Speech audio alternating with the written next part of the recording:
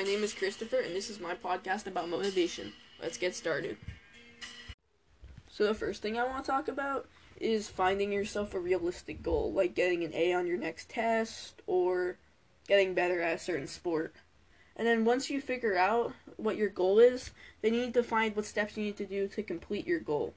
Like, do you need to spend more time playing that sport, or do you need to study more? And then build yourself a list or like a chart, because that will help you organize everything that you need to do. And the next thing I want to talk about is when you might run into an obstacle. And so a lot of times people, an obstacle they face is that they don't have enough time to do something for it. But there's a lot of ways that you could make time for it. Like, instead of when you come home watching 60 minutes of TV, you could spend that 60 minutes outside or studying.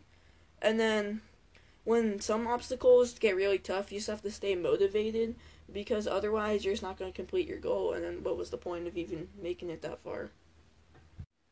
And then when you're finally starting to reach your goal, this is when it gets really hard, because a lot of people, they find that the obstacles are harder and that they're almost there. So you just need to remember to stay motivated and to just keep working on your goal, and to not take shortcuts, because then when you complete your goal but you took a shortcut, it's basically like an empty victory. And the last thing I want to talk about is finding new goals. So the main thing you want to find is something that you want to improve about yourself, or something that you would like to change. And that's it, and keep working on your goals.